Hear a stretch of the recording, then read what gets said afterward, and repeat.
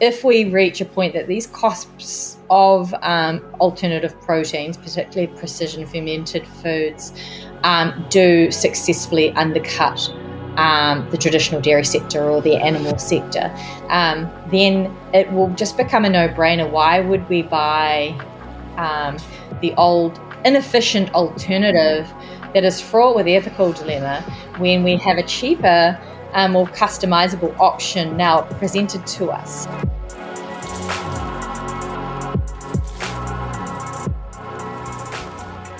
Kia ora, friends. Welcome back to the Vegan Body Coach podcast.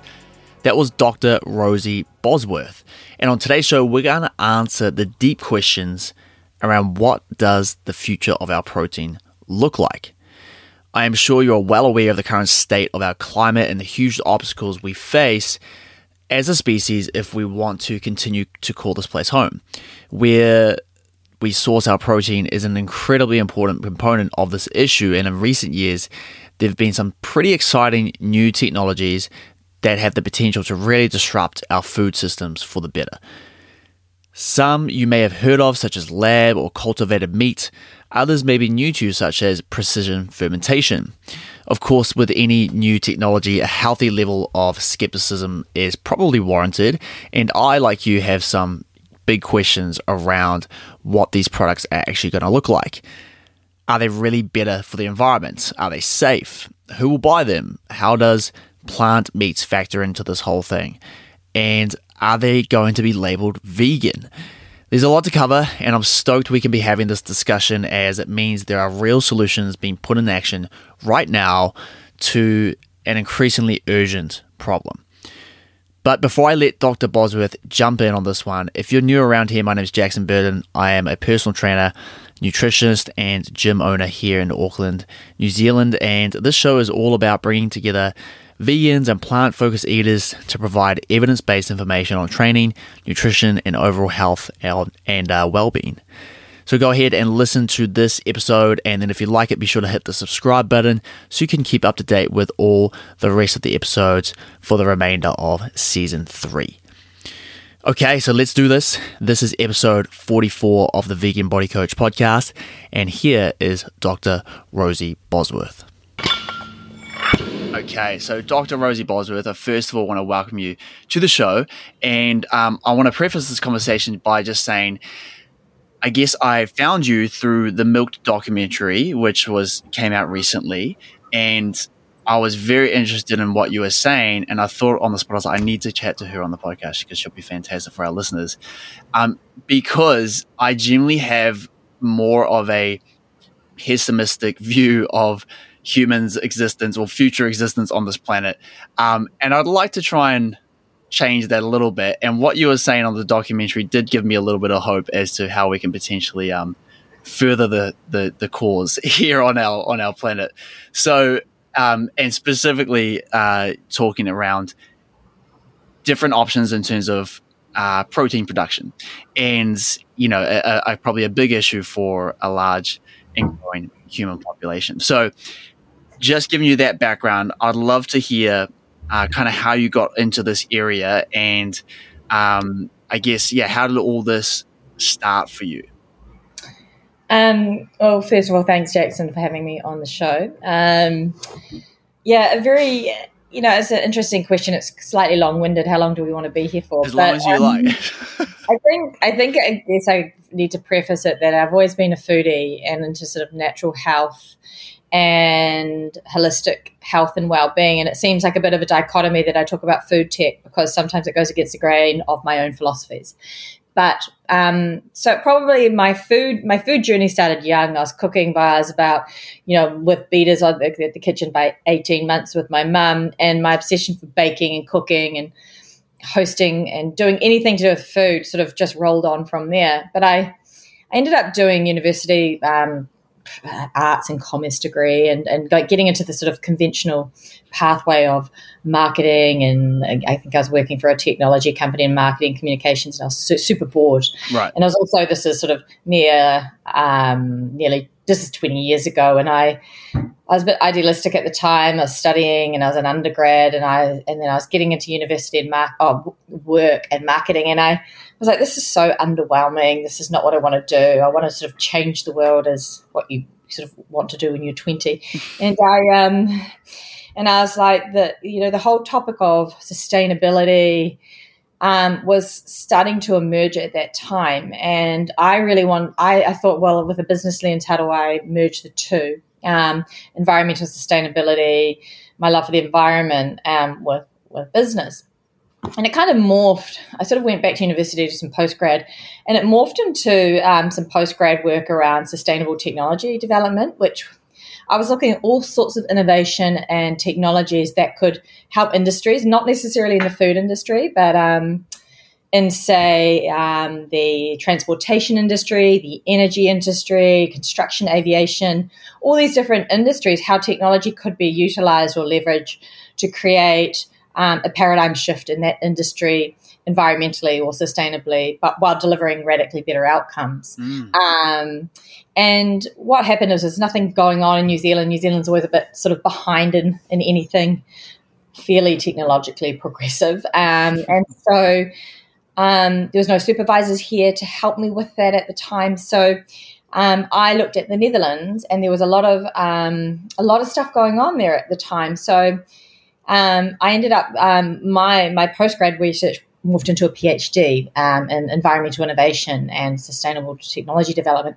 And what was happening on at the time in the Netherlands was that I was looking at all of those technologies, but all of this new speak or lexicon of alternative protein was starting to emerge too. And I was, what the hell is that? What does alternative protein mean? And there's all sorts of technology development going on in the Netherlands around cell-based, what we call cultivated or lab-grown meat, and looking at other plant-based proteins or lab-grown proteins that could replace the need for animals and animal production. And then I guess whetted my appetite, so to speak, for what could be done with technology in the food space. So from there, I came back to New Zealand. There wasn't much to do here, certainly not in the alternative protein space back in 2008, 2009 at that time. And I spent a lot of time in the United States working with some startups there, some think tanks in the States and the UK, one in particular called Rethink X. And it was really there that all of this information and all these advancements going on in the space were starting to happen. And I was like, well, what does that mean for New Zealand? What does that mean for the food supply? What does it mean for the humble Kiwi cow? So I started to sort of develop a thought leadership position and develop some experience and startup expertise in that space. So I then went back I started a startup here at the time in plant-based dairy. It didn't quite get off the ground as we'd like. And I still advise in a number of startups in the future foods space now, particularly around alternative proteins. So, and I've done a sort of a mishmash of other jobs and startup work in the meantime. So that's sort of how it came to be, but it was sort of like this divine intervention of my a love affair for food, but also how that sort of intersected with technology and my university work. Yeah, that's a really cool story. It's interesting to me that even like you were saying, 2008, 2009, like a lot of these technologies were already being looked at and like sort of researched and sort of underway. Whereas at that time in my life, like I didn't even know what, I had no idea about like plant protein or alternative protein or anything. Yeah. I wasn't vegan in myself or anything along those lines. So it's so interesting to me that a lot of these things have actually been like, I guess, in the pipeline for a long time. Do you feel like in regards to, your shift into kind of the sustainability sector and then going into this technology sector, do you feel like a lot of these kind of new technologies and things like that are as a response to like a growing concern about, I guess, climate and the future and things like that? Or do you feel like it's more just driven by like economy? That's a good question. You could probably divide that into two parts. The early stages of alternative protein. And when we talk about alternative protein, we'll talk about it later as well, as plant-based proteins. That's one form of alternative protein. We've also got precision fermented proteins, or lab-grown, quote-unquote, proteins, which we call cultivated meats, and other forms of alternative proteins, and not to exclude traditional proteins like tofu or tempeh or whatever as well. They're slightly different. But at the initial stages of all this development, particularly with the Impossible Burger, which many of our listeners would understand or know what is now, or the Beyond Burger, which is plants, and even some of the world's first lab-grown burger, including Upside Foods, which used to be called Memphis Meats, and Mosa Meats, which is a spin out of the University of Maastricht, where I was working and studying. They were largely due to environmental and ethical concerns. Pat Brown, the founder of Impossible Foods, has certainly driven. His motives are essentially ethically and environmentally driven.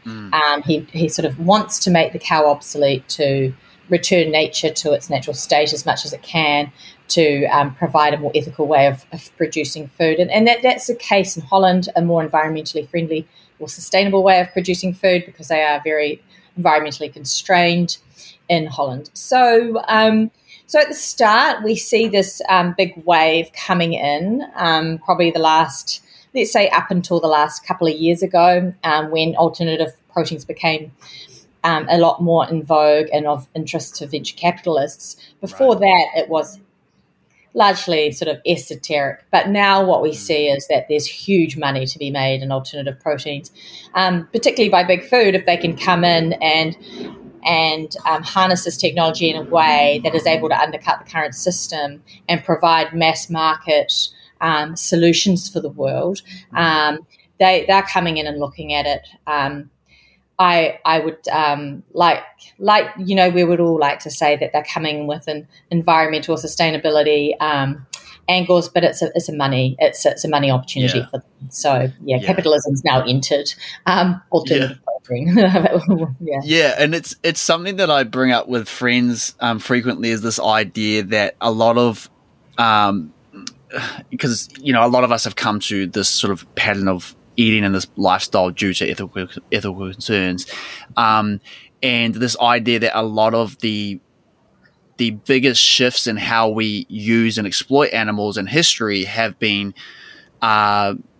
developed via just technological advancements. Like instead of using like whale oil for lighting lamps, we started to use electricity for our light bulbs. So these massive shifts in technology have actually made certain animal use obsolete, and so it's not always, and it's generally not frequently the case that any kind of like social justice kind of crews have really made a huge dent, I would say, and a lot of the issues around the ethical side is more so that these big technological shifts, which is why I'm kind of excited about these new options, because I believe that it potentially will be a way that we can move more towards relying less on animals for our protein. But I did want to, I guess, maybe to lay the foundation here is just to get your thoughts on like what is like, I guess, the biggest issue we're facing right now in terms of our food system, and I guess how do these alternative meats or alternative proteins, I should say, factor into that kind of discussion? Yeah, I mean, the food system, as you probably know, is immensely complex.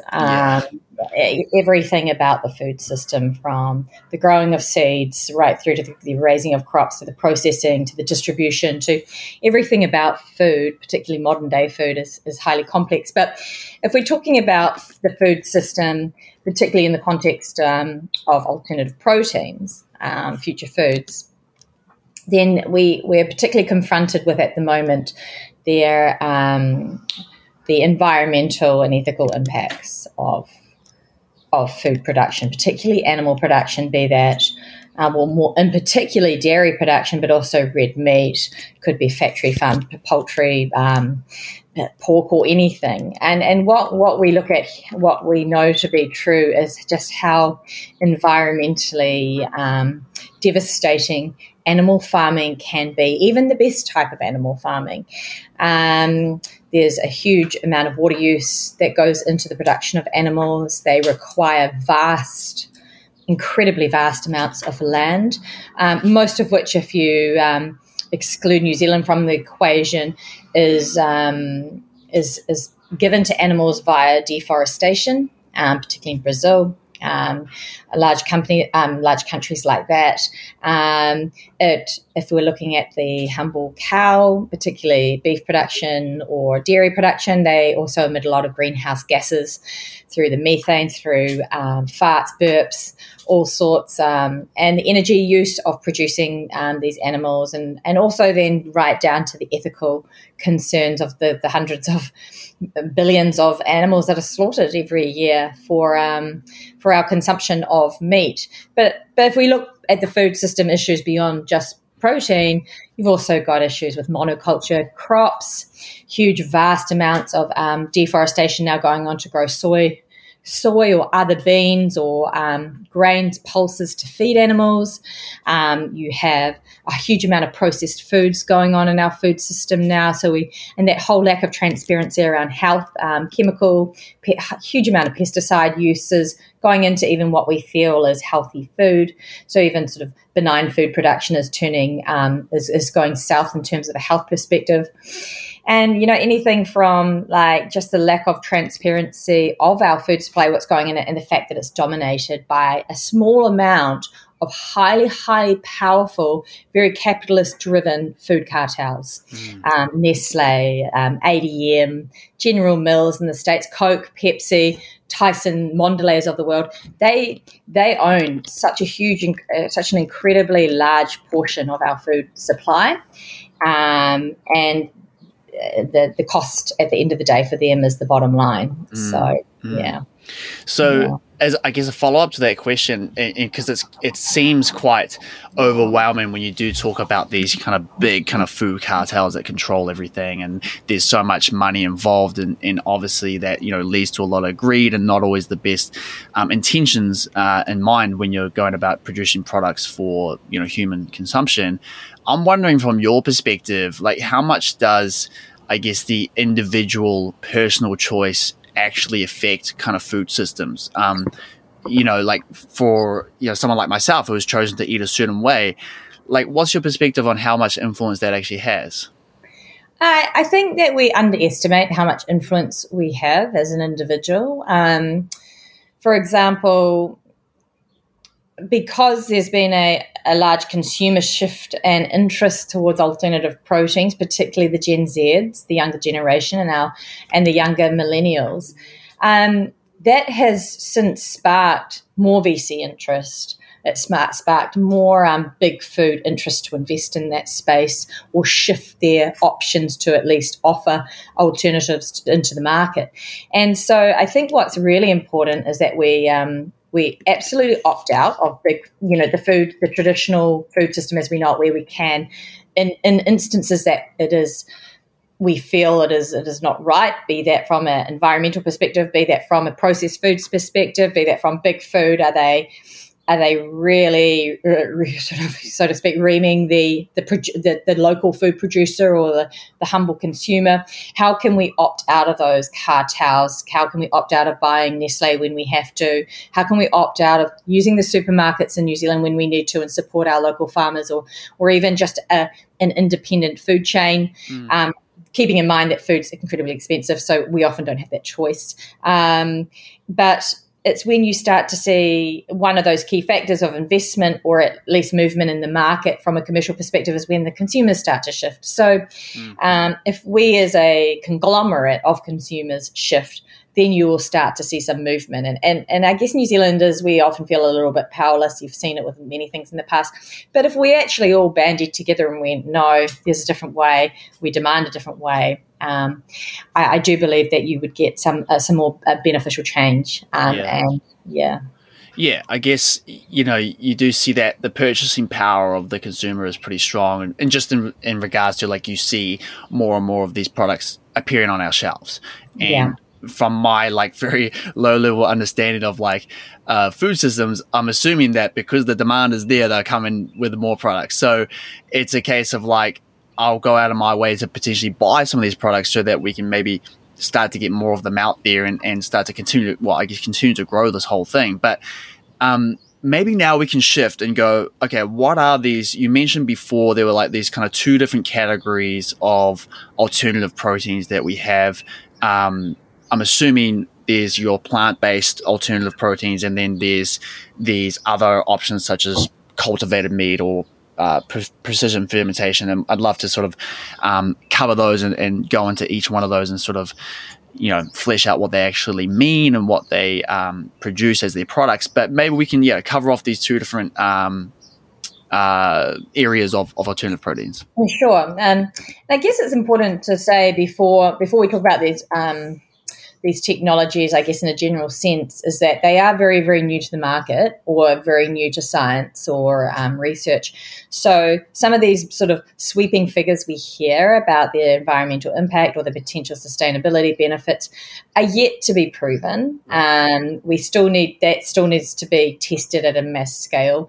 And as with any new technology, we have yet to see any unintended consequences of what these technologies, even though theoretically they're proven or they could be better, they still may have many unintended consequences that we yet aren't cognizant of or aware of. And we can talk about those after I go through them. Yeah. So did you want me to talk about plant-based proteins or go through? Well, maybe we can start with like what determines if it's, or like these different categories, I guess. Yeah. So I'll start with plant-based protein, but plant-based protein, in my opinion, probably won't be the game changer for the food system, for the food industry. But when I talk about plant-based proteins, I'm not talking about tofu or tempeh. I'm talking about a plant-based protein that has novel new technologies that are sort of integrated into that food production method. So a couple of examples would be the Impossible Burger. That's starting. It's pretty mainstream now in terms of the consumer knowledge of what the Impossible Burger is. Maybe not so much in the adoption, but what they've done is they've essentially put together a whole bunch of different plant proteins. It might be potato, it might be wheat, it might be soy, it might be a hot pea protein, sort of the protein of the day, and they've used other ingredients to emulate that experiential, consumer experience of what a burger would taste like. But they've interdispersed into that technology around, well, what's an amazing point of difference in a nice juicy burger is that it bleeds. So and we can't really get that out of beetroot juice. It kind of just goes all. It's a bit like when you make blueberry muffins, everything goes purple. So you kind of need some new technology to figure out how blood works in a cow and try and emulate that into these plant burgers. And so they developed using fermentation. They developed hemoglobin, which is the molecule found in meat that makes it bloody and has that umami smell when it cooks, and it drips out the side of the burger and all sorts of stuff. And they use that inside their burgers to replicate that real experiential feel for the consumer. So that would be a plant protein. You've got Beyond Meat, which is a sort of similar, but they don't use tech in the blood, so to speak. They do use beetroot. It's a bit it's less sophisticated, let's say, than the Impossible Burger. And then you've got fantastic companies overseas. Like there's a great Chilean company called the NotCo, and they use an entire raft of different proteins in their burgers for burger fuel or for big food or for supermarket chains, for milk, for yogurt production. And it's bloody tasty. But what they use is AI, artificial intelligence, and they map out what the sort of at the molecular level, what those proteins look like from the animal. And then they try and map that out with the closest plant molecule and then integrate it into these beautiful plant-based products on the market. So, that's called the NotCo. They're really going strong. They're a Latin American company to start, but they've done a lot of their R&D in the States, and they're fantastic. Amazing. So you've got that plant-based protein market. That could be dairy, it could be meat substitutes, whatever.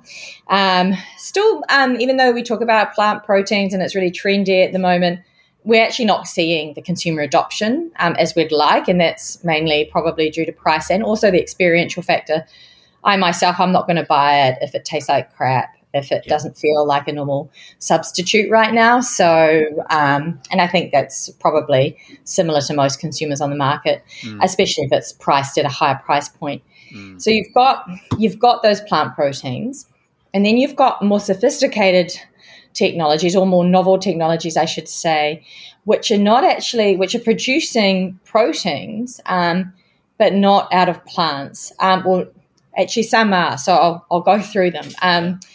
But that, in essence, they are animal proteins produced without the animal. So we have cellular agriculture, which is one form of producing these animal cells without the animal, and that's taking a I'm going to use really layman's terms here because this is a mainstream podcast. It's not for scientists. We'll take a swab of, let's say animal cells from a cow, one that you'd like for a beautiful eye fillet, and you will then grow those animal cells, isolate them, grow them in you'll feed them sugars or lipids or whatever, sugars actually, I should say, carbohydrates to enable those cells to proliferate outside of the animal. So that's called cell-based meat, lab-grown meat, and they're typically grown in big fermentation vats, and that you can scale the production of that slurry, so to speak, quite well. And at the moment, we're having good success with how to produce cultivated or cell-based meats at that sort of rudimentary meat state, i.e. mincemeat, in burgers, or say that nugget, in the chicken nugget or whatever, not less so in those very textured 3D forms, that kind of stuff. Yeah. So that's using an animal cell to replicate animal cells, but feeding them, say, sugars or whatever an animal cell would normally feed on in the body, but bypassing the cow. And then what you have outside of that or beyond that is what we call precision fermentation. And that is a very, very interesting form of technology that I believe will probably surpass plant-based proteins and cultivated meat, but there will probably inevitably have a whole range of different options on market. And precision fermentation essentially is quite clever in the fact that you can you pretty much choose whatever molecule you want, and that may not even be an animal cell. I'll use milk for example's sake, but it could be a fat, it could be a coloring, it could be collagen, it could be insulin, it could be any molecule on the planet. It could be something out of a plant. It doesn't necessarily have to be out of an animal. It could be gelatin, and you sequence the DNA of whatever the molecule is that you're wanting to produce. And it's just casein from milk or for dairy. And then you take a microorganism, for example, the ones that are being used at the moment by companies are yeasts, bacteria, or fungi, and you program that microorganism, let's just call it a bacteria for the moment, to express those very same DNA characteristics of that molecule you'd like.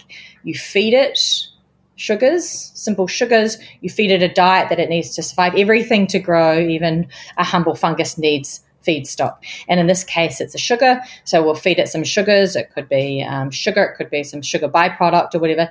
And these microorganisms start to express the very molecules we like. And then they're, again, done fermentation vats, a bit like how beer is brewed in a brewery right now.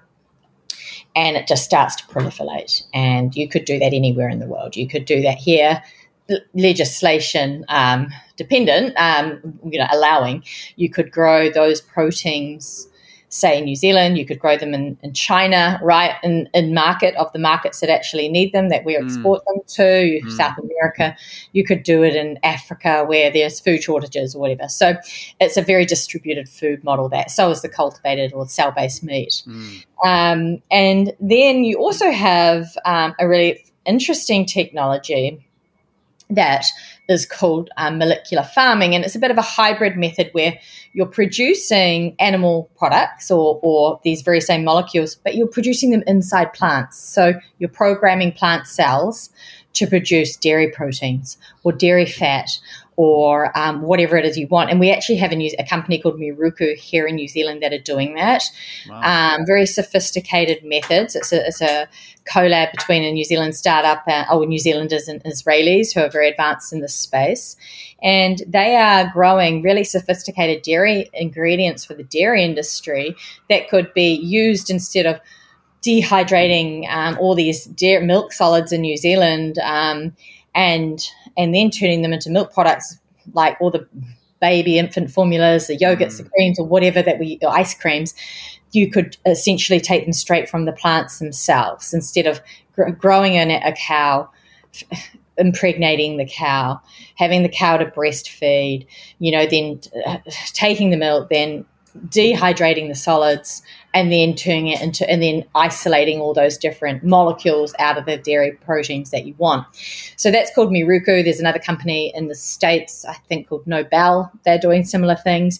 And the good thing about that is that you are keeping farmers farming. You're still using the land, and you're still keeping farmers on the farm, but they're doing it in a different way, and they're producing sort of these new next generation of molecules that the next generation of consumers will demand and at least be interested in. And interestingly, across those, you can tailor them. So you can tailor them to have no lactose, or you can program them to be of a specific, I guess, to have a specific nutritional outcome, which you don't really have a huge amount of options and with traditional agriculture. So it's really transforming food production from sort of the animal and the land to actually let's customize this and having this very precise, personalized food production model. Yeah. Yeah, I mean, there is so much in there, and that it all sounds so incredibly exciting. And I think I really do, I guess, agree with what you said at the beginning of that in regards to I guess a lot of the plant-based protein alternatives we're seeing, they're great for people like me, vegans, plant-based eaters who are like, cool, want to have some of these, cool little meat alternatives. But that's quite a small little niche community. And sometimes I think, well, what about, all the people in some small town in New Zealand? Like, what about all the people living in Te Kuiti, for example? Like, are they going to be going and buying, the macro flavored tofu, or they're going to be buying like their Beyond Meat patties? Probably not. But we're like cell-based meats and precision fermentation, these techniques coming in. Why that excites me is because that will give them the exact same product they are already consuming, but just wipes out the middleman of the animal, doesn't it? And it sort of takes away all of the process that are involved with raising that animal, like you mentioned, actually feeding the animal, the water that goes into the animal, the land use, the carbon emissions from that animal, all of these things, that the transport of the animal, the running the slaughterhouse, all of that stuff, it adds up, right? And so you cut all of that out and you're left with a product that people already love and enjoy, but they don't have to sacrifice, what they enjoy, like in terms of their flavor or their convenience and things like that. But I guess a question for you, Rosie, is how far away do you think we are from some of these products actually hitting the shelf and being, I guess, comparable in price, so that people like those who I mentioned who wouldn't be, gravitating towards plant-based alternatives would actually pick something up like that as instead of an actual real grown animal? Yeah. I probably would divide that into two sort of categories. Yep. One is let's see how far off the market these would be for ingredient as protein as an ingredient. For example, milk solids, which go into, I think, New Zealand's milk that gets exported. You can't quote me on the exact figures, but say somewhere upwards of 80% of that, or at least 80%, maybe even 90, is sold as milk solids. And that's not for liquid milk. Liquid milk is completely separate. That's to go into packaged goods. Yeah. Chocolate bars, soup mixes, potato chips, Panadols, whatever you name it, it's probably got milk solids in it. And as a protein as an ingredient will be the first one to hit the shelves because consumers are none the wiser as to whether that's a New Zealand milk solid from a free-range cow or a milk solid that was produced by precision fermentation. And we, in fact, actually see a company in the States who started to pioneer the precision fermented dairy proteins using casein, Perfect Day. And they are already in a number of products on market, very niche still, but the prices are probably double that of if you bought a tub of ice cream, there would be double what the tub of ice cream of traditionally produced cow's milk would be. It's lactose free, it's very sort of customized, and it's already in a number of brands, but that's sort of just this is the beginning of the wave because now they have entered into partnership. They entered into partnership with Archer Daniels Midlands, a huge food conglomerate, some years ago to scale it up so that those costs could come down to reach a comparable level with animal proteins or less. And as you'll see with technology over time in any category throughout any industry, that technology will undercut the cow at some point. But they've also entered into partnerships recently with big companies like Nestle. And once you've got those partnerships going on, it enables that adoption or at least the cost to come down so much more quickly. And when that happens, then the cost will come down and the adoption starts and the scale up starts and it becomes sort of like this inevitable shift towards this new system, especially for ingredients where consumers don't know or don't care about what is going into their chocolate bar. So dairy will be the first cab off the rank. We're seeing it on market already. It is continuing to there's so many companies coming out now that are partnering with big food and big tech to do so. So I couldn't tell you when it's going to become cost comparable, but I'd say 5 to 10 years, you'll see such a shift towards precision fermented dairy ingredients. It will be quite remarkable. When we look at proteins like a steak or a chicken or something more lifelike that isn't going into a food group as an ingredient, that's where the sophistication, the technology needs to be a little bit more a lot more refined because we can precision ferment lots of molecules. But let's say we have all the molecules in the world. Oh, look, we've made them all via precision fermentation. Fantastic, we've done it. But there's that last mile of food production in terms of like, how's it going to taste? How's it going to feel? What's the texture? And we haven't quite gone from the slurry of the molecules into the end experience for the consumer yet. And same with cultivated meat. We haven't got these beautiful, succulent, sinewy, but not sinewy is not great for meat, but, just lovely, beefy, meaty cuts. And that technology is going to take a bit longer and it will be a bit more pricey. But you'll have a whole plethora of options to choose from. It could be plants, it could be your traditional animal protein, it could be a hybrid of plant and precision fermented fats or whatever that you want to put in that. And look, the price for that will come down. A company in in Israel is doing extremely well. I'll give it to you for the show notes. It's just the company's, I think it's Redefined Meat. Already undercutting the cost of lots of these meat products. But again, they haven't scaled for the world. They don't have the kit to produce this at mass scale yet. So who knows actually what the numbers are. But I would say in 5 to 10 years, the food system, whether we like it or not, whether we're food purists or vegans or we want to see this is going to come just because it's a technological shift that is now so inevitable that it'll be a cost and a technological race rather than anything else. Yeah, it's really interesting. And do you see a point in time where there's ever, I guess, or like you mentioned before, like you make the animal redundant. Do you ever see a point in time where people would still choose to, I guess, have a like farm slaughtered animal for their protein? I do for the immediate future, because we still have boomers living on the planet. We have Gen X's, we have older millennials, or very old millennials like myself, who might go, fuck it, I just want a really nice bit of caramelized T-bone steak with some mushrooms. And you're going to get that for a while yet, especially if your discretionary income enables you to. Right. What I do see, though, is that that option will become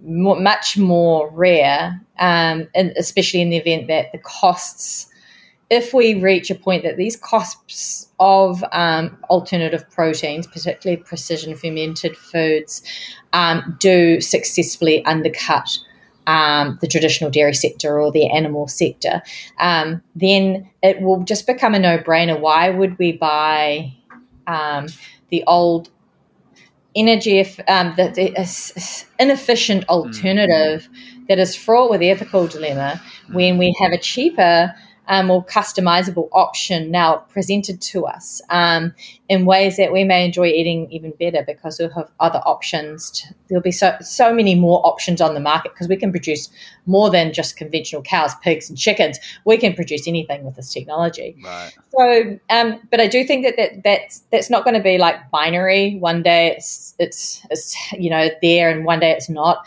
It'll be a gradual shift. And look, we still see the horse and cart.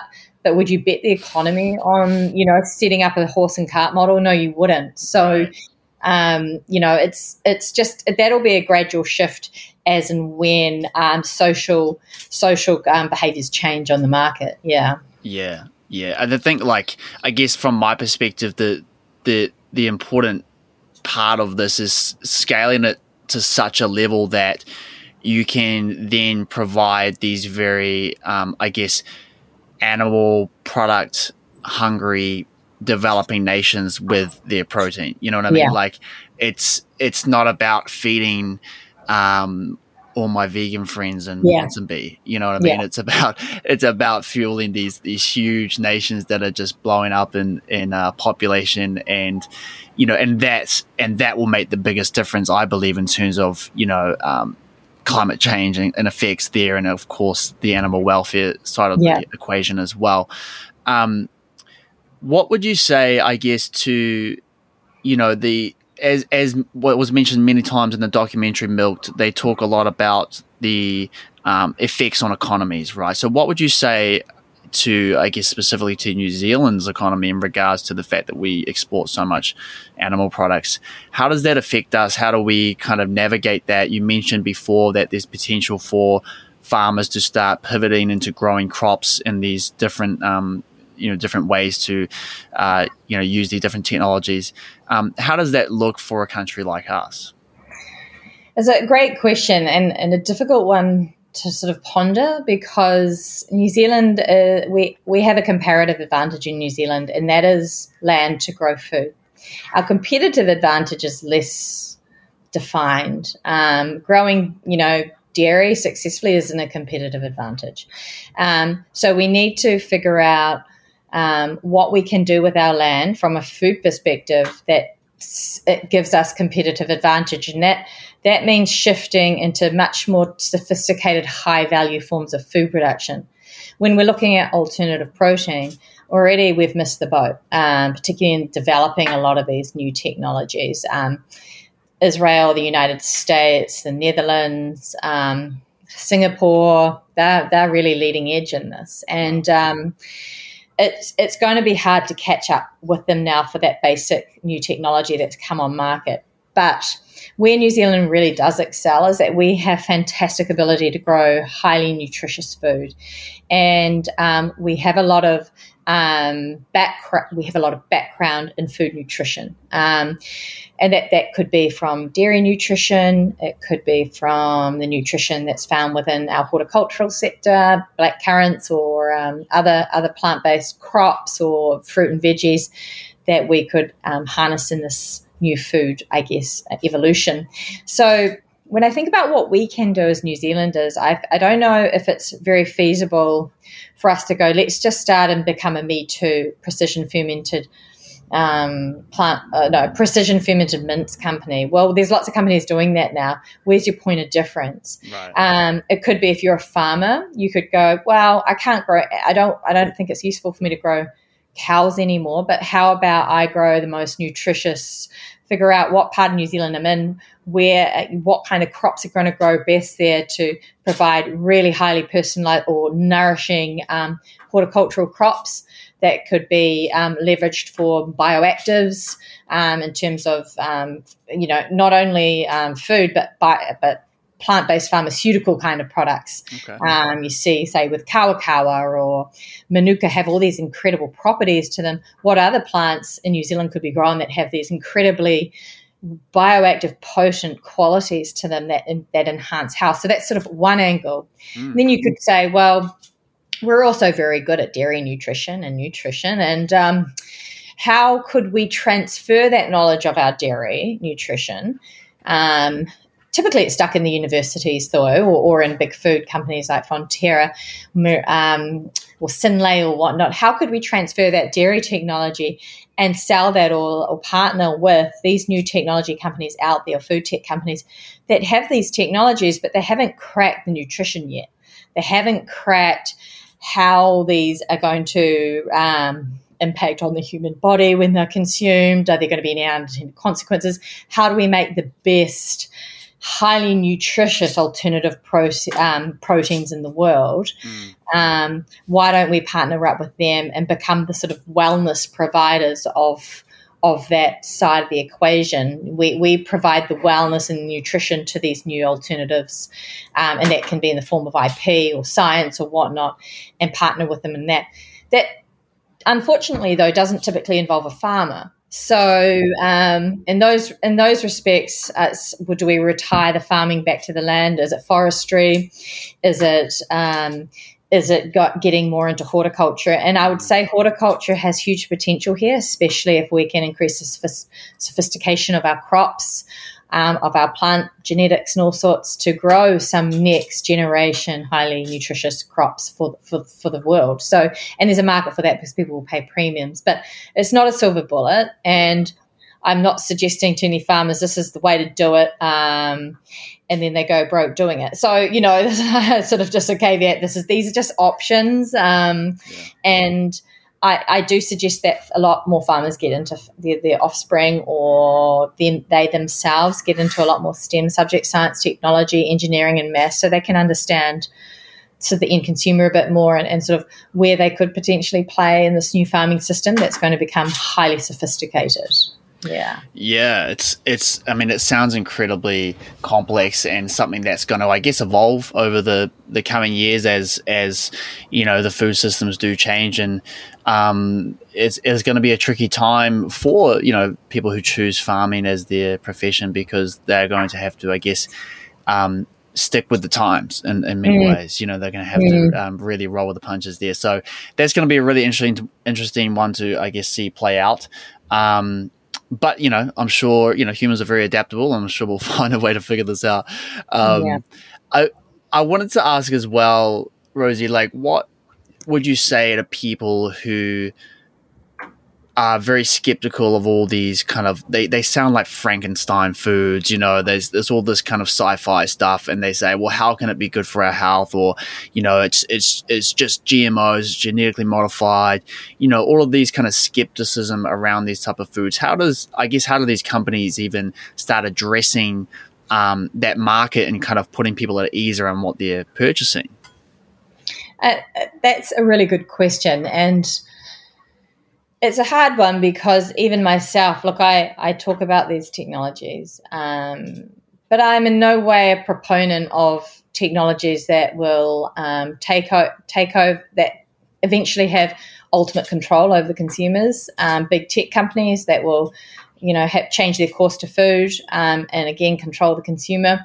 I'm in no way of promoting technologies that may have adverse health effects on the body, all sorts of stuff like that. So while I talk about it, I'm also very pro-health and very pro consumer autonomy and us not being tied to the big brothers or the big cartels of the world for our food supply. It's such a fundamental right as a human.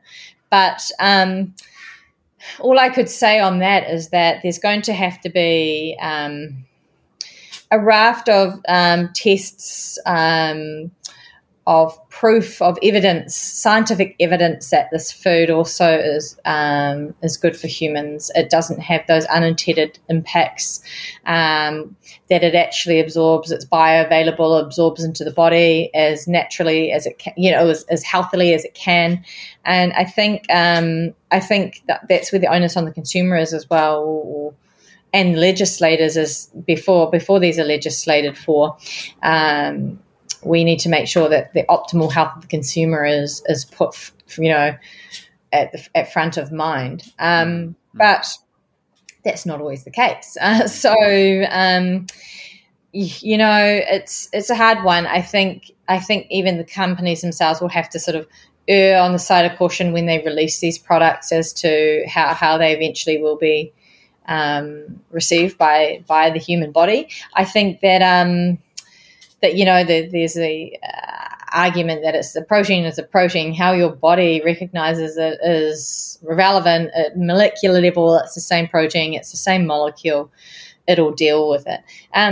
Maybe, but maybe not. So I don't know. I'm not a specialist in that area. All I can say is that there will have to be a lot of work done with companies on the legislation side, the ethics side, and the nutritional side of this, because unless you're just targeting consumers who are replacing their chicken nuggets or their quite unhealthy processed minced patty, people will demand that this food is healthy and won't have any adverse impacts on them.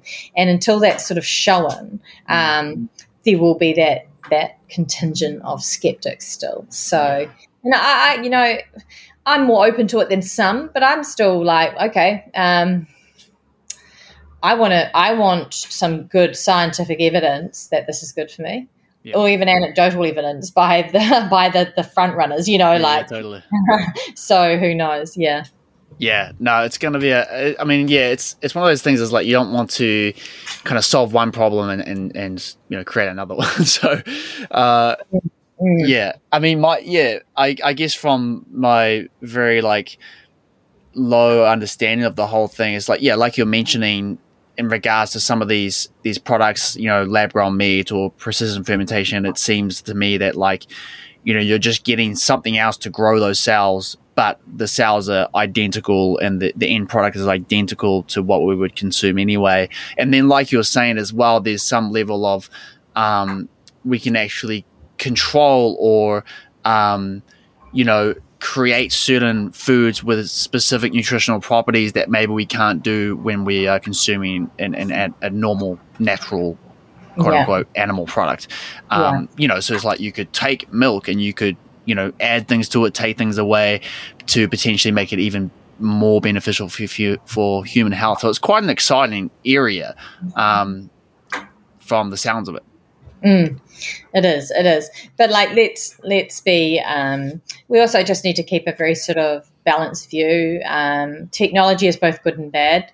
So we need to make sure that those companies sort of dance that tightrope of it not being, not falling off on the bad side of it, which can be quite nefarious at times, particularly if the motives are cost, and cost is becoming such an enticing or price and cost is becoming such an enticing factor into the industry now. So it is important that both consumers and legislators really hone in on those new entrepreneurs or food companies that are working in that space, that's not lost in these new models.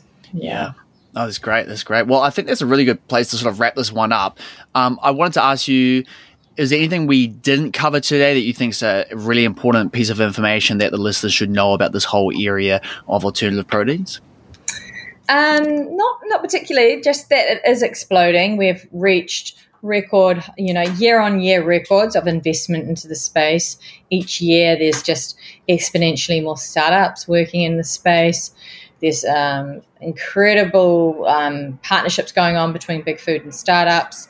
All sorts. So it's not something that's going away. It's become very trendy. It's become the place to be in if you're sort of in the food tech world. Yeah. And just to be open-minded to it, and but also keep health at the forefront, and and to really make that message. And if you are to look at these companies or give them your time of day, push that sort of principle on them, or whatever your principles may be, health or nutrition or transparency of production, transparency of use of GMOs or whatnot, so that we do get a fully transparent food supply going forward, which is fundamental for humans. Yeah. Yeah.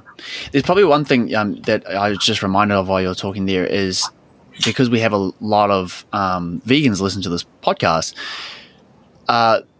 I assume that a lot of them, say some of these products start coming on the market and they see them on their shelves, they're probably not going to gravitate towards buying them just because they've been adopting a completely different way of eating for so long, and they're very happy with that way of eating. They know it's going to be beneficial for their health long term, and it's working for them. However, for those that do decide, hey, look, maybe every now and then I'll dabble in a piece of beef or whatever it may be that is grown in one of these cultivated. From one of these cultivated companies, are these products considered or are going to be labeled as vegan, or like how do you sort of work around that situation, considering that they don't technically come from an animal? That's a good question, because it hasn't yet sort of been decided on. There's lots of debates around that, and it depends. It's really subjective because it depends what your view of veganism is. Is it that your food that hasn't involved animal slaughter, or does it mean at the molecular level there's no animals involved, no matter how they were slaughtered or how the food was produced? So there's probably going to have to be a bit more of a universal agreement on what is vegan, unless they just use the term animal free or something like that. Contains animal proteins but is animal free, live animal free or something like that. Yeah. So and I do know that I think in Israel it was considered, the cell-based meat's considered kosher now, I think. I'll have to double check on that. But look, there's been no hard and fast consensus. And I think it's such a subjective thing. So yes. There'll probably need to be some sort of international naming convention or something like that. Yeah. Yeah. I'm sure it will spark debates for a very, very long time. And like you said, it's subjective. It'll probably end up being up to the individual as to, they get the information, you understand where this thing has come from, and then you make a judgment call based on your own morals and your own ethics as to whether you want to consume that or not. Totally. Yeah. Very good. Hey, well, is there any recommendations you have for our listeners going forward? Any other further listening, reading, watching that they might want to jump into if they're interested at all in this topic? I do love the website Food Hack. They cover all the latest everything going on in the food space. They're sort of one of the first to sort of cover it. They're fantastic. I think if you follow a couple of companies such as Perfect Day Foods or Change Foods in the United States, Australia company, they do precision fermented dairy. They're really making some inroads in on that. If you cover Miruku here in New Zealand, or even what's the company called? Upside Foods. You'll see some cool progress going on. But I think, for the first port of call to figure out what's happening in the space, Food Hack, and signing up to the Food Hack newsletter, and I have no affiliation with Food Hack whatsoever.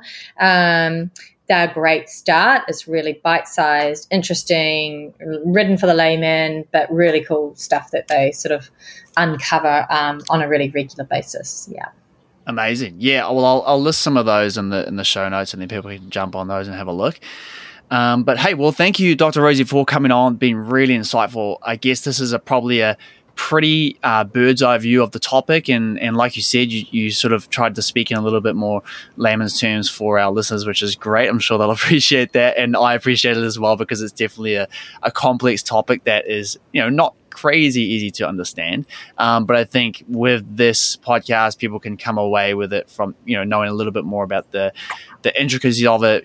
Where's this stuff coming from, why is it needed, and how it's potentially going to change the food system going forward. And then, of course, like we mentioned, they can sort of make up their own mind as to how they choose to consume those foods. So thank you so much for coming on, and all the best. Total pleasure.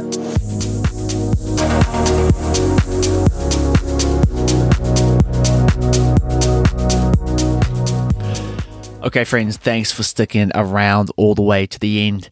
I want to finish this one up by stating that while these products may be a way off from appearing on our shelves and even further away from achieving price parity with current animal products, there will come a time when it's up to each individual to decide where they land on this discussion. Whether you choose to consume such products is a personal decision, and one that no one can make for you, and one that should be made free from judgment. With the right education around what these products actually are, how they are produced, and what their effects are in the human body, I'm pretty certain you'll be able to make these decisions with a high level of confidence. I guess one thing to keep in mind here, and something that I did mention during the show, is the impact these products will have on many areas of the world where animal production and consumption is only ever increasing. As Rosie mentioned, the uptake of plant alternatives is not as widespread as we would like to believe. And while there are still potential health concerns associated with filling the shelves with products containing animal products, I do believe that by swapping the current energy inefficient animal farming model for a technologically advanced version using the methods outlined in today's episode, we can begin to see a significant change in emissions and a drastic reduction in animal suffering. It's definitely not a silver bullet, but it's an exciting step. I'll leave you to marinate on this one. As always, if you enjoyed the show, share it with a friend and shoot through a quick review on Spotify or Apple Podcasts. Catch you in the next one, plant friends.